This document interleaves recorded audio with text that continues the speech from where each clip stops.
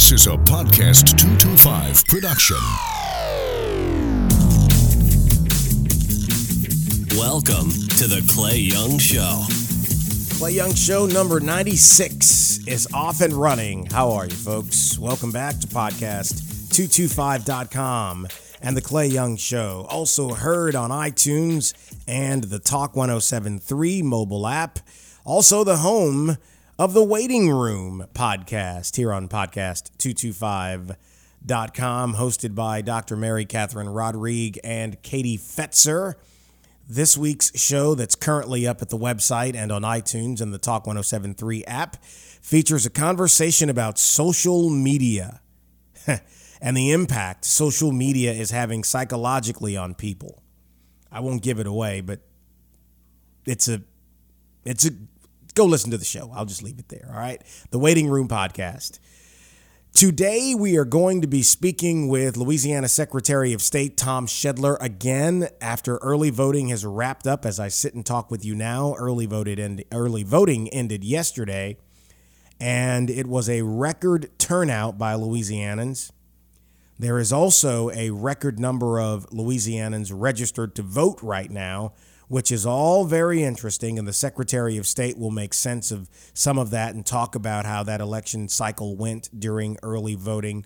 We'll also spend some time talking about some of the rumors that have been out there about trouble in the voting box. So you'll hear from him in just a moment. We're also going to talk with Lori Burgess. Lori served on the Baton Rouge Metro Council years ago, I guess going on 8 years ago now.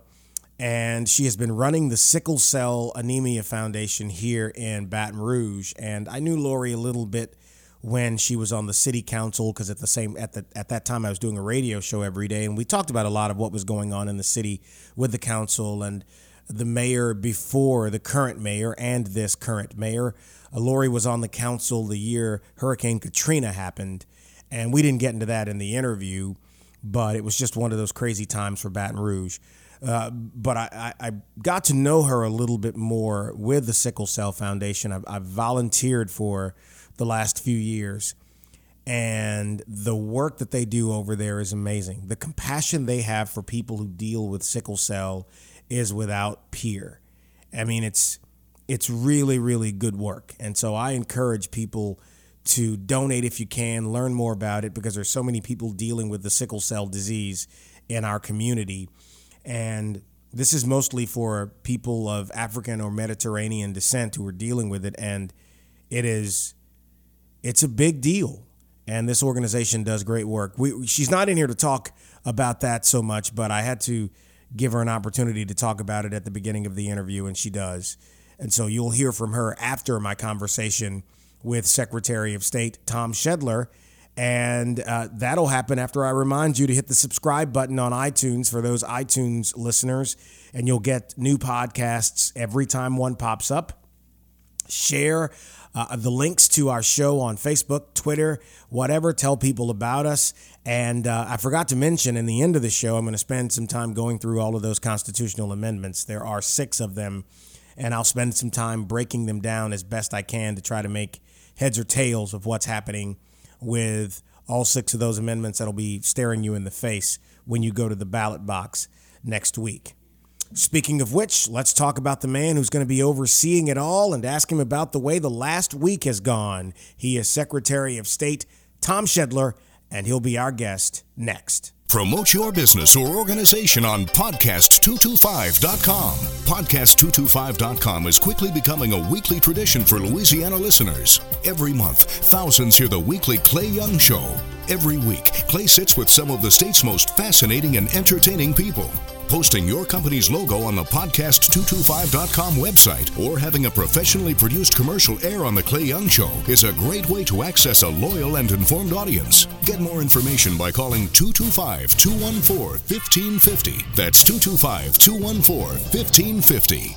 Clay Young here with Brian Lowe and Brian Lowe Financial. You can check him out online at brianlowefinancial.com. What do people value most when they're talking about money, Brian? Yeah, ask yourself the question. You're driving around right now. Take a moment, cut everything out. Here's the question. What do you value most with your money? I'll be very frank with you. Most people that I work with that are 60 and wiser, rank safety first. Yeah. When you have safety with your money, it'll give you some comfort. My question to you is what you're doing today with your current plan and your 401k, does it give you comfort? If you said no, you need to give me a call. I will give you some comfort to know when you can retire. The last thing is a true income plan. Do you have a true written down income plan? If you said no, you need to pick up this phone, take my class next week. It's 3 weeks, 1 night a week. I'll give you a free textbook. I'll give you a free personal plan. It's a $1,000 value just for the information. Give me a call today. We'll get you in class. Learn more about Brian and his team and register for his class. Check him out at brianlowfinancial.com. Welcome back to the Clay Young Show. Back with Tom Schedler, Secretary of State for Louisiana, fresh off the early voting cycle, just ahead of the main event, or at least the first of 2 main events in the election cycle. Tom, we spoke yesterday about the way early voting was trending, and you got some news about where this number is, right? Well, yeah, you're absolutely right. I mean, when we talked, I think we were on the second or third day, and we were hitting record numbers, and that continued all the way through, Clay. And we finished with 515,000 early voters. That is an absolute unprecedented record. I mean, how much over the record is that? That's got to be. Well, 352,000 was the highest in 12, and we blew past that. And just to put that in perspective, 17%. If you stop voting today and closed it out, 17% turnout. Now, that's not a lot. No. But think about some of your local elections and the like that we scramble to get to 17 in low numbers. So when you consider that we have now 3 million voters, and I think I told you that last week that we finally broke past 3 million. Yeah. If you look at a 69% voter turnout from the last 2 presidential elections, so let's just, to keep it simple, do 70%. That would be 2.1 million. So you get down to 68. You're talking about roughly 2 million people voting in that range. Totally, we already have done 25% of that total vote already through early voting. I mean, that's unbelievable for Louisiana. And as we said the last time we spoke, with everything going on this year, I would have assumed that the turnout would have been a little bit lower, but people seem motivated. Why do you think Well, they are? I've been asked that in several interviews over the last few days, and I'll give you a smorgasbord of some things I think, and there's nothing scientific to it. Okay. But number one, the general anger and angst of the voting public that was exhibited during the campaigns and what's out there. And I think it's evidenced by the 2 candidates in the end. Number 2, we had great weather. And that's probably the lesser of the issue, but it certainly is a factor when weather is good and people can get out. Number 3, I think it's a Tuesday election, so a lot of people are saying, well, it's a work day, especially in this area. Maybe they missed a lot of work with flooding issues. So they wanted to get it out of the way. And then fourth is just the convenience of it that's becoming more and more popular. We've been seeing that on an increase.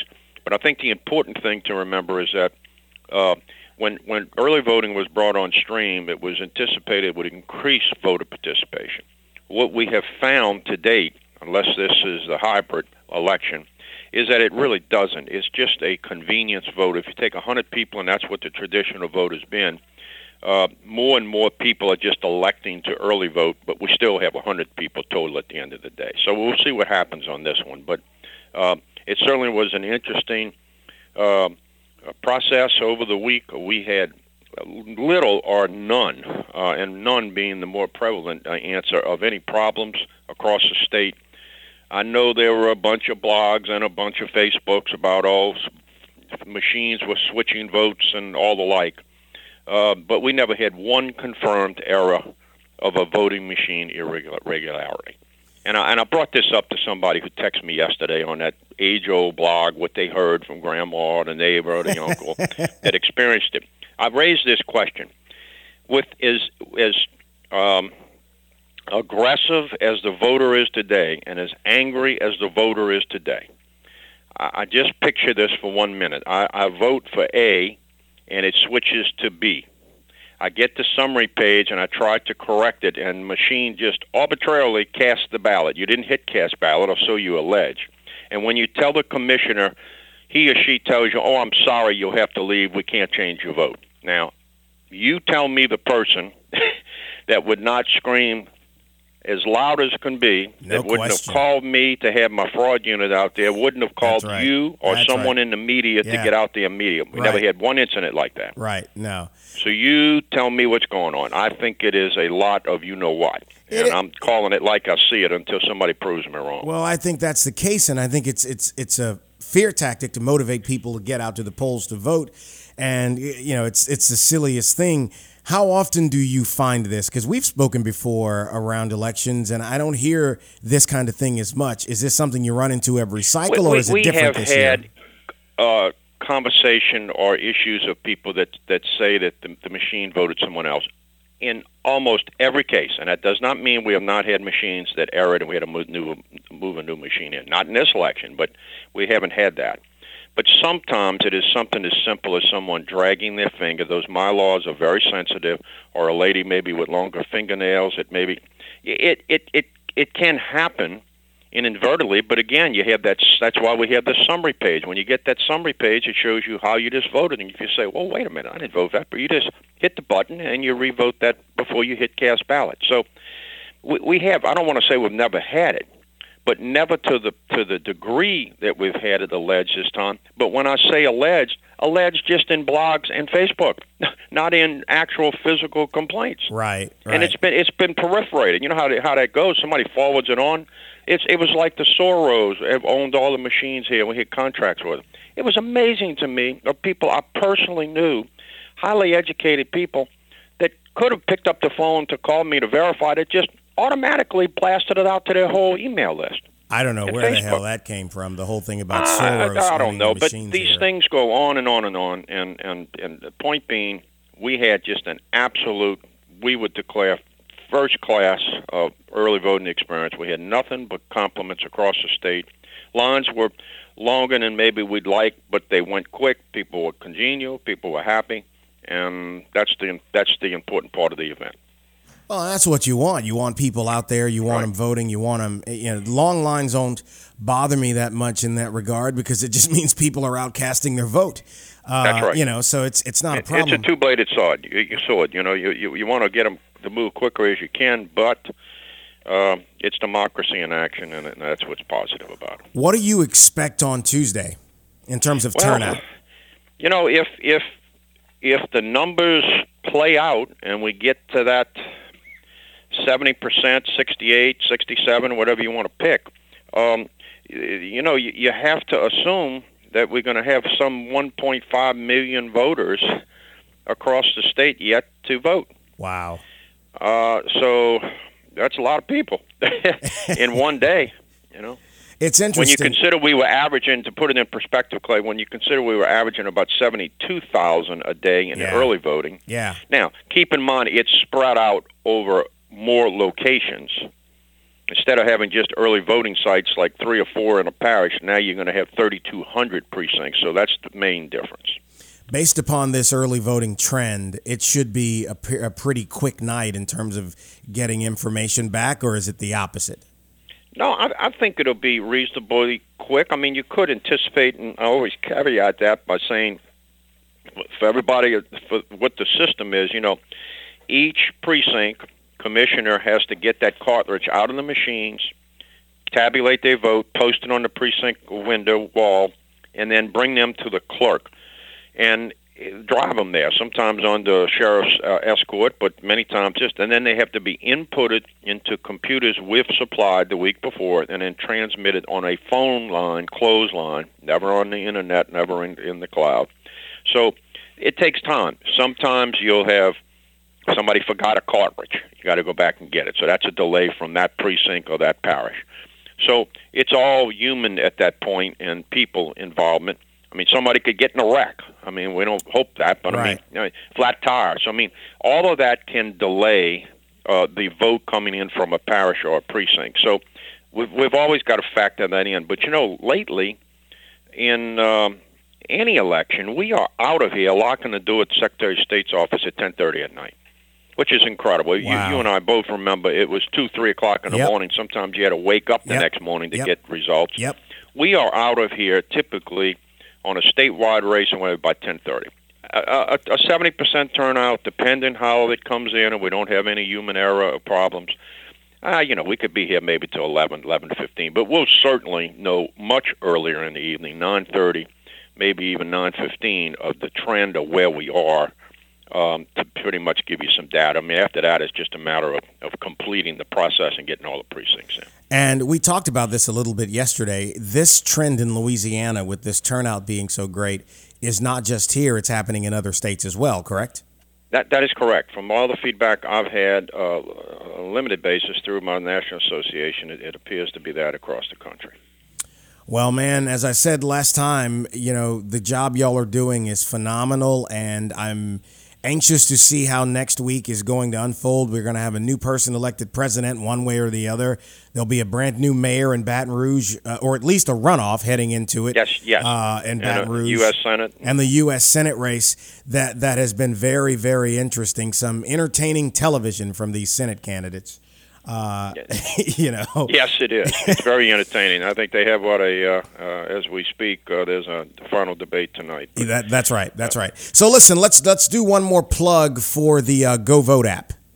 Great. My final comment, as always, is go vote. That's GEAUX. If you have any doubts, especially in the Baton Rouge area of your precinct location, because it was changed, you can get instantaneous information on that, get a GPS map directly to that precinct. Don't forget, for this year, we have the Blue Dog I Voted sticker, which is becoming really an icon sticker. Amazing amount of people even that did mail ballots that have called in here wanting to know, hey, where's my Blue Dog sticker? We've never had that. And actually people from around the country who saw it on national media calling for us, can they have one? So we've never had that kind of response. Again, I thank the Rodriguez family, his wife Wendy and his two sons, Andre and Jacques.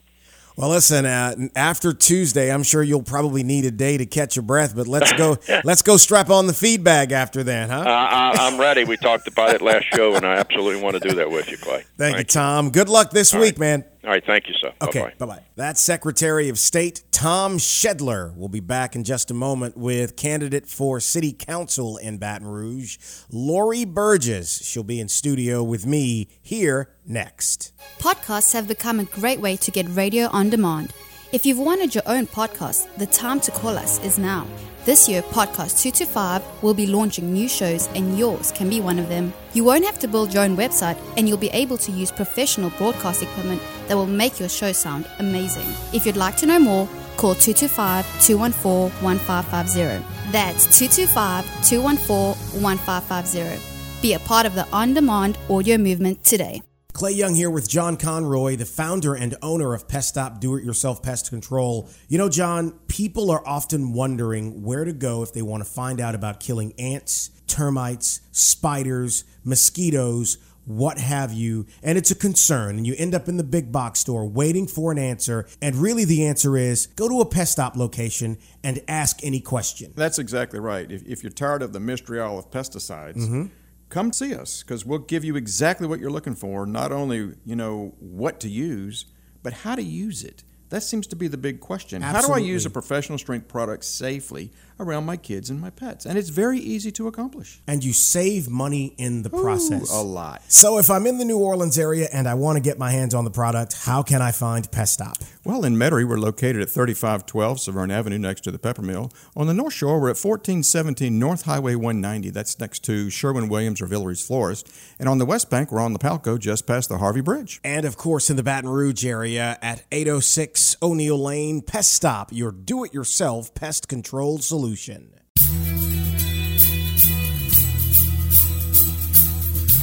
This is the Clay Young Show on podcast225.com. Back with Lori Burgess, former Metro Council member, and she's hoping to regain the title of Metro Council member. Lori, how are you? I'm great, Clay. Thanks for inviting me over. Before we start talking about politics, let's talk a little bit about the Sickle Cell Foundation. Yes. Because I volunteered with you guys, I think 3 or 4 years in a row. It's been 4 years now. 4 years, every August. And it is the thing you do in conjunction with Ryan Clark, Absolutely. who played at LSU, played in the NFL, now is an analyst for ESPN. and it's one of the best Saturdays in the back end of the summertime. Absolutely. Here, and people get together downtown. We raise money. There's both a walk and a race. Right. And I just think the work y'all do is phenomenal. And I just want to tell you that on the record here because I've seen that up close and personal. So plug for the Sickle Cell Foundation. Thank you so much, Clay. Sickle cell disease, unfortunately, is still alive and well. I will say that now researchers are starting to turn their eyes towards sickle cell and try to figure out what they can do to eradicate some of the complications associated with sickle cell. So we're excited about that.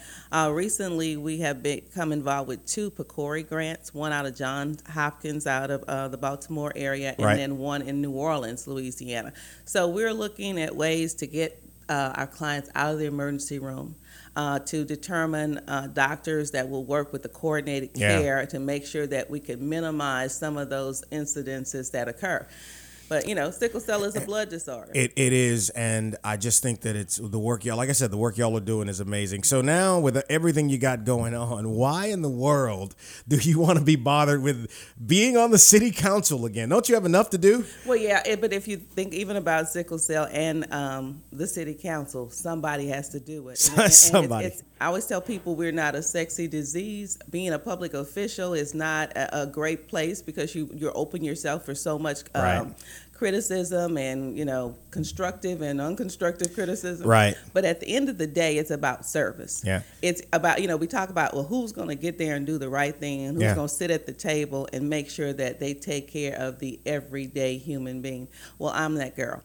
Let's talk a little bit about some of what's going on in Baton Rouge. As you've seen, this year has been tough. We'll take the most recent thing first, and then we'll get to these shootings. I want to talk about the flood first. Right. And I was at an event this morning, and I saw a councilman, and I was just asking, what is 2017 going to be like? Because we're making sales tax money now because people are buying supplies, but they're folks who had their lives turned upside down. Right. Big year for Baton Rouge. Yeah. So if you are reelected, quotation, because there's been a gap between your last time as mayor, and you are also a former mayor pro tem. Absolutely. But what about Baton Rouge for next year? Well, what about Baton Rouge to me is education and being educated as an elected official. Okay. People sometimes just get excited about being in front of the cameras and they don't want to do their homework. And anyone that really knows me know that I did my homework prior to sitting at that desk. Right. And if I had something to say, it was based on facts. Right. And so I think that as council members, we would need to work with DPW, work with Marsha Hanlon and those folks that's pushing the dollars and telling us where things are going, and prioritizing our spending. Oh, that's a big one. Depends on what, special interest group or what community group you're talking to, because everybody believes their issues are more important than the next. How do you put the city back together with everything that's happened with the damaged homes, the lost businesses, and morale in some places being as low as it is? Right. Well, I always believe in infrastructure. Okay. You can't build a house if everything below it's sinking. Right. And when I served on the council, that was important to me. Fred Rayford was a jewel to me, and like him and lump him. I just saw him last week. Yeah, but what he taught me, and I think that every council member should learn, is what do you really do as a council member? Right. What is streets? What's drainage? What's the infrastructure that we really do have control? Where are those dollars coming from? Yeah. How are you going to match them? How are you going to get the state and federal government to help you with these major projects? Right. And see, that's what it is. So it's like, it's easy to take a buzz line, Clay, and just say, okay, we're going to do this. But the reality is, if the federal government is offering funds, how do we match them with city funds? How do we do with local funds? Because as you talked about earlier, okay, we're getting those taxes now, but what's going to happen to the property taxes in years to come? I'm concerned about parts of Baton Rouge that, for instance, I was talking to somebody who's got a building on Winborn just yesterday, and the fight that he's having with FEMA. Yes. And he said he's done his due diligence, and he's done everything they've asked him to do, but it seems like every time they say, well, we need this, and he comes back with whatever they ask for, they throw something else at him, almost in an effort to not, give him the funds. Assistance. And, he's not looking for a handout. Most of that area is not floodplain, and that got, 8, 9, 10 feet of water in some cases. Is there anything local electeds can do to push that down the road to help people here who are hurting so bad? Well, when you talk about FEMA, you're talking about the federal government. Right. And so it's going to be incumbent on people like us to go and talk to, the Garrett Graves. And what's your relationship with Garrett? Like him, cool guy. All right, yeah. He's a cool guy, and I think he's a fair man. And so I think that is important, to be able to pick up the phone and say, hey, Garrett, I knew him before he was Congressman right. Graves, and so I liked him then and I like him now. And so I think that having those conversations, making sure that they are in communication with the president. More recently, I think it was on yesterday, I heard that Governor Edwards had asked for the the percentage to be lower based on the March floods and the current floods to give our economy a break and to give the people an opportunity. So I do believe that it's obvious that there's more negotiation to be done with FEMA, and I think this president and this governor, they have a communication levels that hopefully before he leaves in December, we can do some more things for the state. Talking about July and the shootings.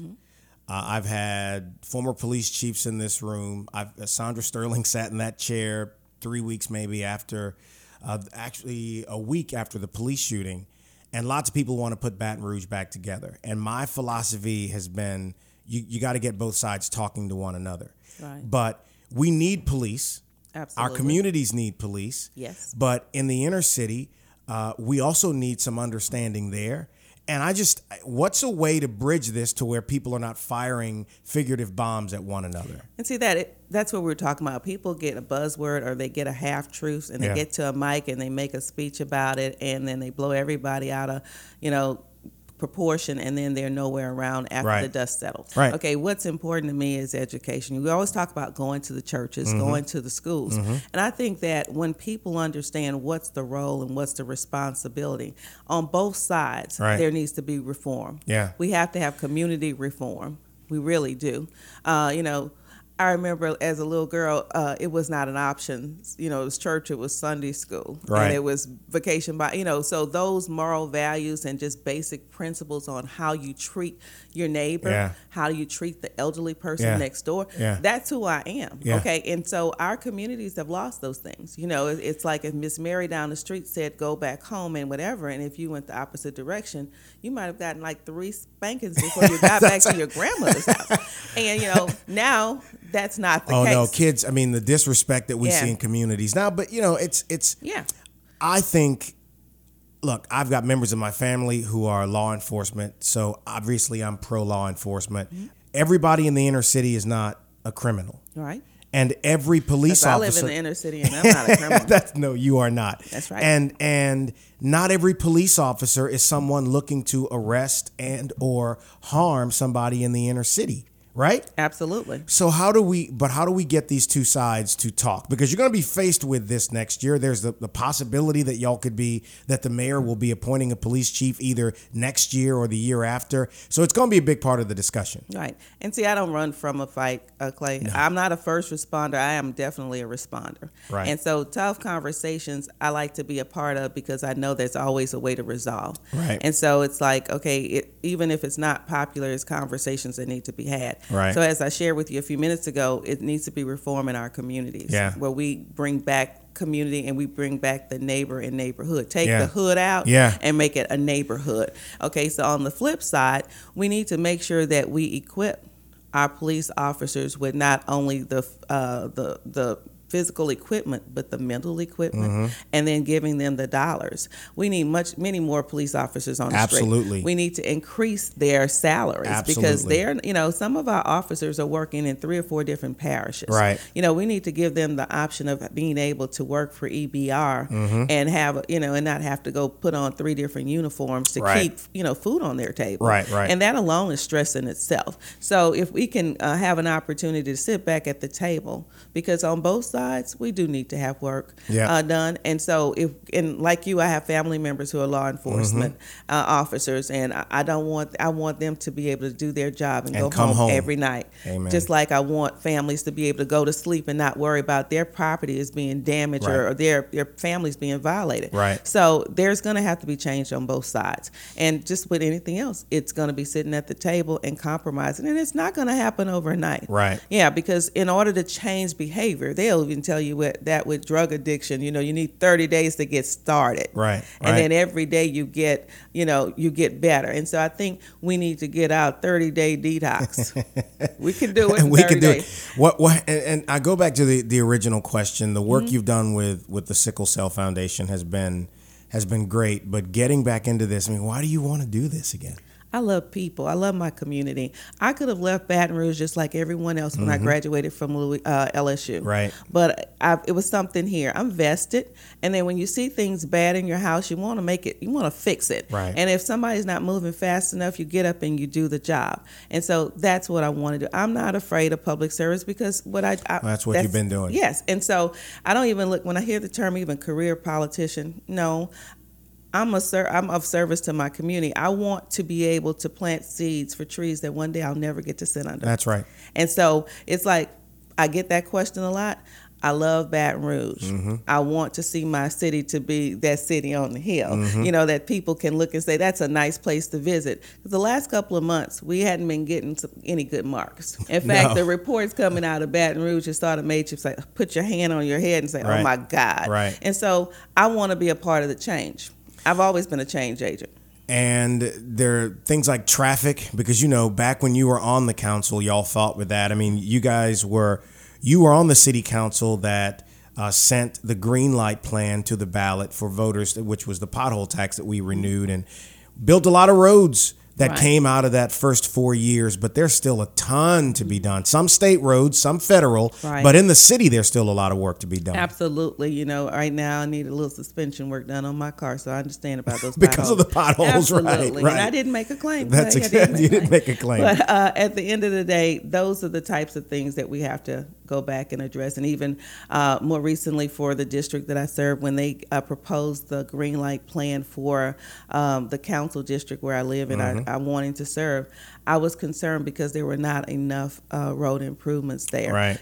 I am so pro bike Baton Rouge because, health-wise and just environmental. There's so many pluses to biking. Sure. And so there's a lot of great plans for that. But, I always pride myself on getting drainage and street improvements. And so you just can't ever have enough. And so that's something that I would like to see more in Council District 10.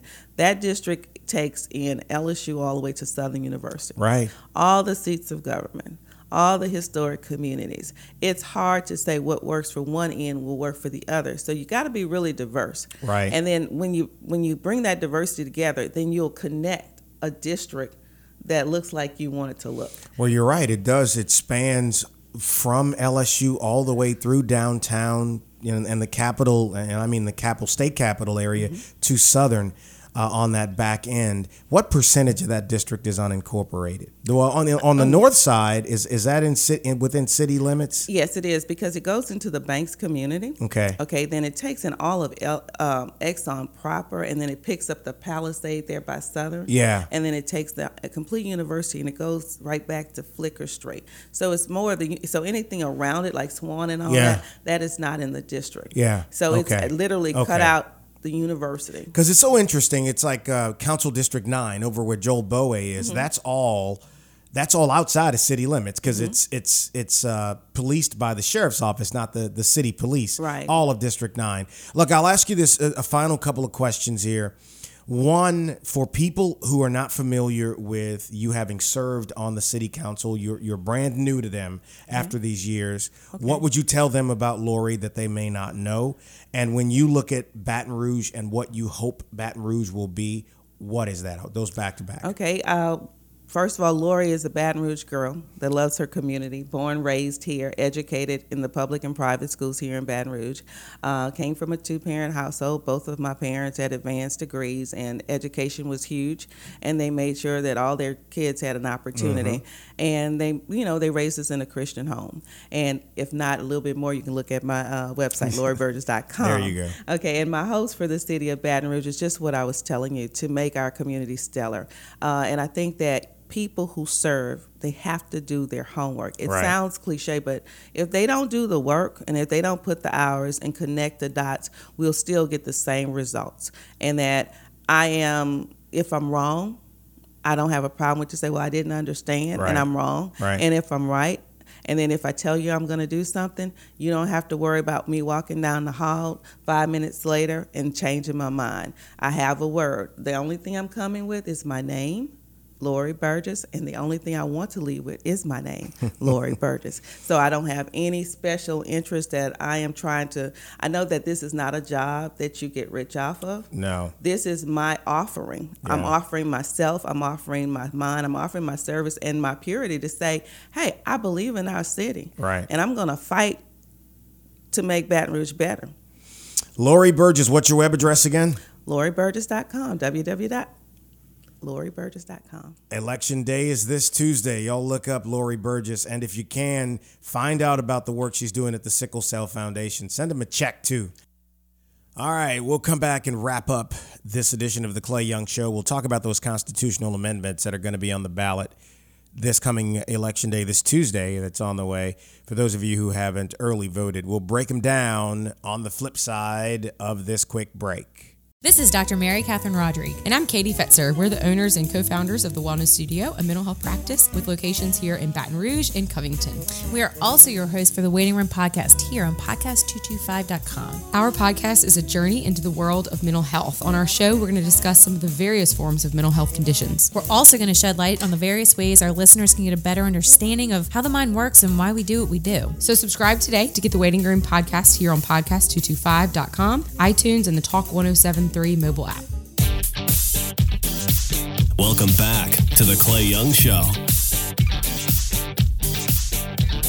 All right, now we talk about these constitutional amendments that are going to be on the ballot next week on Election Day. It seems like we've been through this a couple of times. This is the 96th edition of the Clay Young Show, and we've had a few where we've had politicians in, and we've talked about measures that may have been on the way to the ballot. And this year, we've got a slate of them. We've got some property tax votes for people in the Baton Rouge area, but statewide, for those of you who are not in the capital region, there are some constitutional amendments that you're going to be considering for this election cycle. And I wanted to spend a little bit of time talking about that.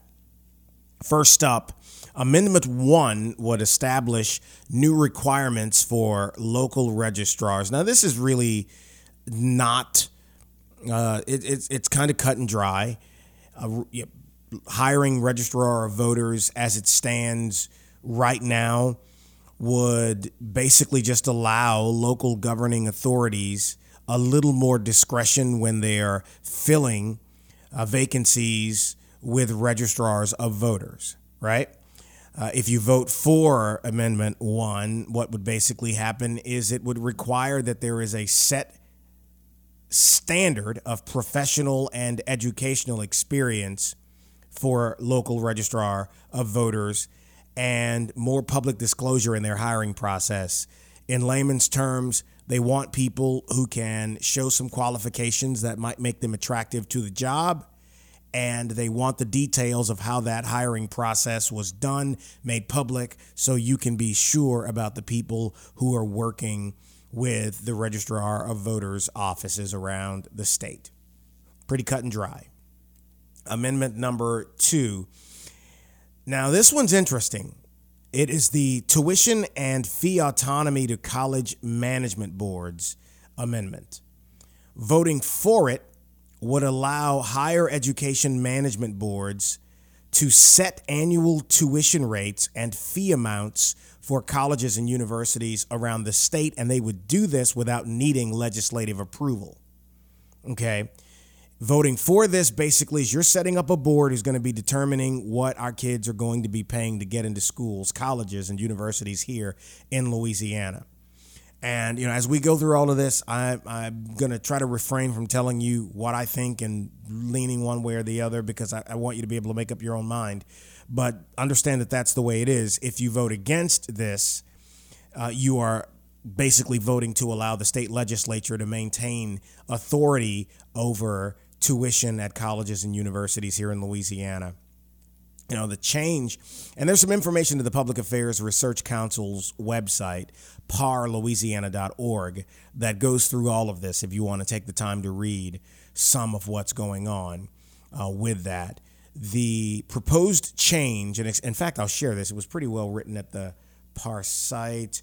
The proposed change would do this. The amendment would allow the higher education management boards to set annual tuition and fee amounts without legislative approval. To provide a sense of scale, the Legislative Fiscal Office estimated that a 1% increase in tuition would generate approximately $12 million in additional revenue for higher ed. The actual increase would depend on how much each board increases tuition. Tuition and fee increases would cost more for students and their parents, while also providing additional funding for colleges and universities if enrollments do not fall steeply. And there is an argument for and an argument against this. And as I said to you before, I will leave that to you to decide whether or not you want to support this or not. Amendment 3 eliminates the federal income tax deduction for corporations on their state tax returns, and it would set a flat rate. I talked about this on WAFB TV last week. I think I did a piece talking about all of these amendments. This one, again, for business, it's fairly cut and dry. It would eliminate the deduction for federal income taxes paid by corporations when calculating their state income taxes, and it would trigger a flat corporate tax rate of 6.5%. So in other words, you're swapping out the ability to claim the deduction of what you paid on your federal income taxes and in the payment of your state income taxes, and it would just set that fee for corporations at a flat rate of 6.5%. If you vote against this, it would just allow corporations to continue receiving a state income tax deduction for their federal income taxes paid, and it would allow those existing corporate tax rates and brackets to remain where they are. I know that may sound like gobbledygook to a lot of people, but if you're in business, it does make sense. Again, at that PAR site, I'll share this with you, and pretty well written. Louisiana, along with 2 other states, allow businesses filing as corporations on their state income taxes to deduct the amount paid in federal income taxes for their state income tax or state income during that same year. According to the Louisiana Department of Revenue, this deduction collectively reduces the state tax liability of corporations in the state by approximately $200 million annually. Presently, the state constitution protects this deduction and prevents legislators from reducing, eliminating, or manipulating the deduction. It goes on. Present law provides for a tiered system of rates and brackets used to calculate corporate income tax owed to the state. As the taxable income of the corporation grows, the percentage of total income owed increases until the top tax bracket is reached. Now, corporations who owe 4% on the first $25,000 of Louisiana taxable income, 5% on the next $25,000, it goes up 6% on the next $50,000, 7% on the next $100,000, and 8% on any income above $200,000. And as I said to you, if you vote for this, this constitutional amendment would get rid of that deduction, and that would just say that this tax rate that I just kind of ran down how the percentages work out and how they compute 4% on the first 25,000, 5% on the next 25,000, 6% on 50,000, 7% on 100,000, 8% on the income, any income above 200,000. Just trying to make sure you're up with me on that. Voting for this one would eliminate all that, eliminate the deduction, and just have a flat rate of 6.5%. I really hope some of that made sense. If you are someone in business that this applies to, chances are you've already been briefed. And if not, then it made no real difference to you one way or the other. I get it. Item number 4 would be a property tax exemption for surviving spouses or persons killed in the line of duty. Again, cut and dry. Voting for this amendment would give surviving spouses of military, fire protection, and law enforcement agencies who died while in the line of duty a full property tax exemption on their home. Again, voting for this would give surviving spouses of military, fire protection officers, and law enforcement personnel who died while on duty a full property tax exemption on their home. As you know, we already have the homestead exemption, which is that $75,000 exemption that most people claim on the value of their home. The state constitution allows for that right now. This bill, as I explained to you, would also allow a deduction for a husband or wife of someone in the military, in fire protection, or in law enforcement who was killed in the line of duty to claim a complete exemption on their home. And I guess, as you all understand, for lots of these families, we've experienced this lately, and I believe that this amendment is born out of that for some of the families who now have lost not only a loved one, a spouse, someone who was their partner in helping them raise their kids if they had kids, but they've also lost either half or, in many cases, most of the household income. And this is just something to do to, I guess, take away some of the pain and upheaval that these families have undergone. And this is not something I believe you're going to see a lot of. Hopefully we don't have a lot of people who have to take advantage of this. But, I said I wasn't going to editorialize on these, but I'll just say I think this one makes a whole lot of sense. And I'll just leave that one at that, voting for it. Number 5 here. It creates a revenue stabilization trust fund. Voting for Amendment 5 would create the Revenue Stabilization Trust Fund to receive a portion of revenues from corporate and mineral taxes, and it would allow that money to be spent on infrastructure and pension liabilities. In other words, here, pay down some debt using the revenue generated from corporate and mineral taxes. A vote against this would just allow the corporate tax and mineral revenue above a certain threshold to flow into the state general fund for appropriation by the legislature. In other words, leave things as they are. Voting for this, again, would create this fund. As the current situation exists, Parr talks about it.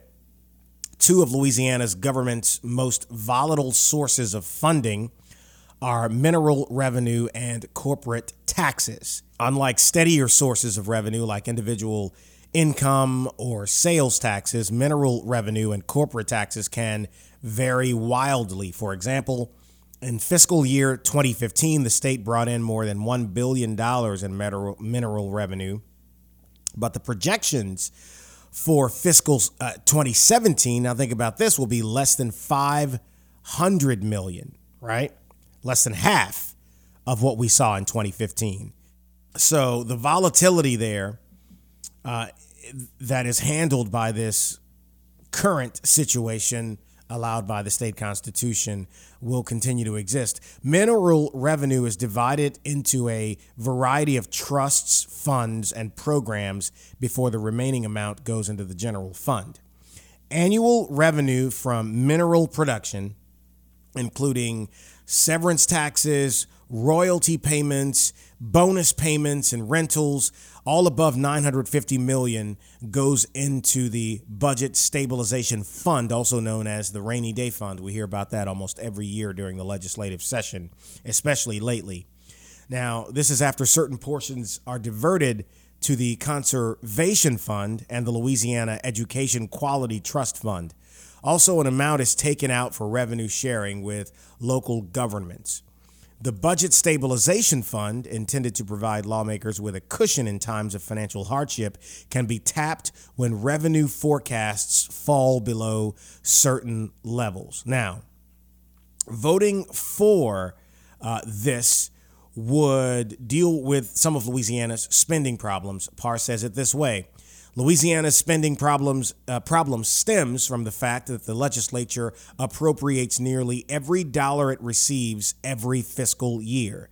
This amendment will stop that practice by introducing forced fiscal restraint as it relates to the volatile revenue sources of corporate income tax and mineral revenues. It will have the added benefit of recognizing that credit rating agencies assess the strength of Louisiana's trust funds when calculating the state's fiscal health and the reliability of the state to make good on its commitments.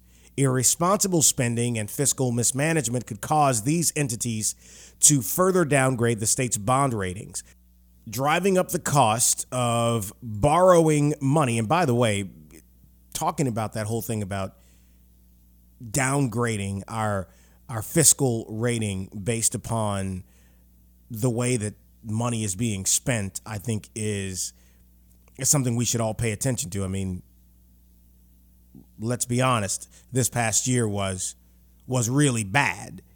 But anyway, it goes on. Irresponsible spending and fiscal mismanagement could cause these entities to further downgrade the state's bond ratings, driving up the cost of borrowing money to finance important programs or long-term construction projects. Whether you support this in the way that it is constructed or not, I think that you should take some time to read this to come to your own conclusion about whether you support this vessel or this vehicle being the right way to deal with the cliff that we seem to run into every year during legislative session over whether or not we're going to be able to pay our bills. And, I'll just leave that there for you.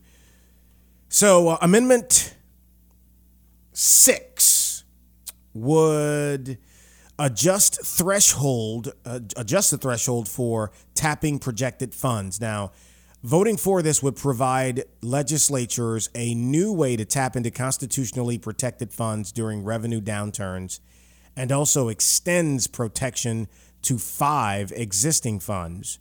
Voting against this would keep in place the existing trigger, which allows the legislature to tap into otherwise projected monies. Now, voting for this, or the argument for it, according to Parr, goes this way: while it is important to have a trigger high enough to discourage legislators from using protected funds in every instance a budget deficit occurs, the existing trigger for handling ensuing year shortfalls is too high and was crafted in such a manner that it was never intended to be activated. Because official forecasts for the fiscal year and subsequent fiscal years are often revised up or down at the same time, obtaining a 1% drop in projected revenue between the two forecasts would be unusual. The new trigger threshold remains high, but allows public officials to access these dedicated funds in more realistic scenarios. Granting access to most constitutionally and statutorily protected funds during severe budget deficits would also allow the legislature to more equitably distribute necessary cuts across a variety of state programs and reserves. In other words, it would allow them more access to some of these dollars that are capped off from them being able to get into in economic downturns or in a situation like we saw here in 2016, and actually use some of that money to deal with some of the issues we have in terms of debt or high costs in one area or the other. I mean, we have a sales tax that's 10% here now because of the money position that we are in. And so voting for this would give a little more latitude to the legislature based upon how that formula is concocted. I won't get into the weeds too much on that one, just to say that it's kind of one of those housekeeping things that you look at when we run into times like we had this year, where we had, three sessions, a regular and 2 special sessions. Here's hoping we don't have to deal with that again, but it's looking like we're going to have a lot of that same conversation going on next year during the legislative session that's going to take place just before summer in 2017. So very long description of all of those. Hopefully I didn't put anybody to sleep or force anybody to have to go take a drink or something because of all of those. I just wanted to go through them because I try to do it every time during the election cycles. So Amendment 1, again, establishes new requirements for local registrar of voters. Amendment 2 creates a college management board that would set tuition and fees for colleges and universities in Louisiana. Amendment 3 eliminates the federal income tax deduction for corporations on state tax returns and sets a flat rate of 6.5%. Amendment 4 is the property tax exemption for surviving spouses of persons killed in the line of duty, specifically military, fire, law enforcement. Amendment 5 creates a revenue stabilization fund, and Amendment 6 adjusts the threshold for tapping into protected funds. So there you have it, all the way through the amendments, and it took me less than a day, although it felt like it was as long as a week. Get on out and vote, folks. It's your constitutional right. You cannot complain about the way things are if you are not trying to be a part of the solution. Bottom line, I'm going to vote, and you should too. And for all of you who have already voted, kudos to you on that. Way to get that done. Over 500,000 Louisianans have early voted, and more than 3 million are registered to vote. So this state is taking that seriously. And just to put that in perspective, Louisiana only has just over 4 million citizens in the entire state. So not bad at all. The next time we talk, we will have a new president, and we will be facing runoffs in some races and have people elected in others, and we'll break it all down on the next edition of The Clay Young Show here on podcast225.com. Thanks for listening. Join us next week for another edition of The Clay Young Show.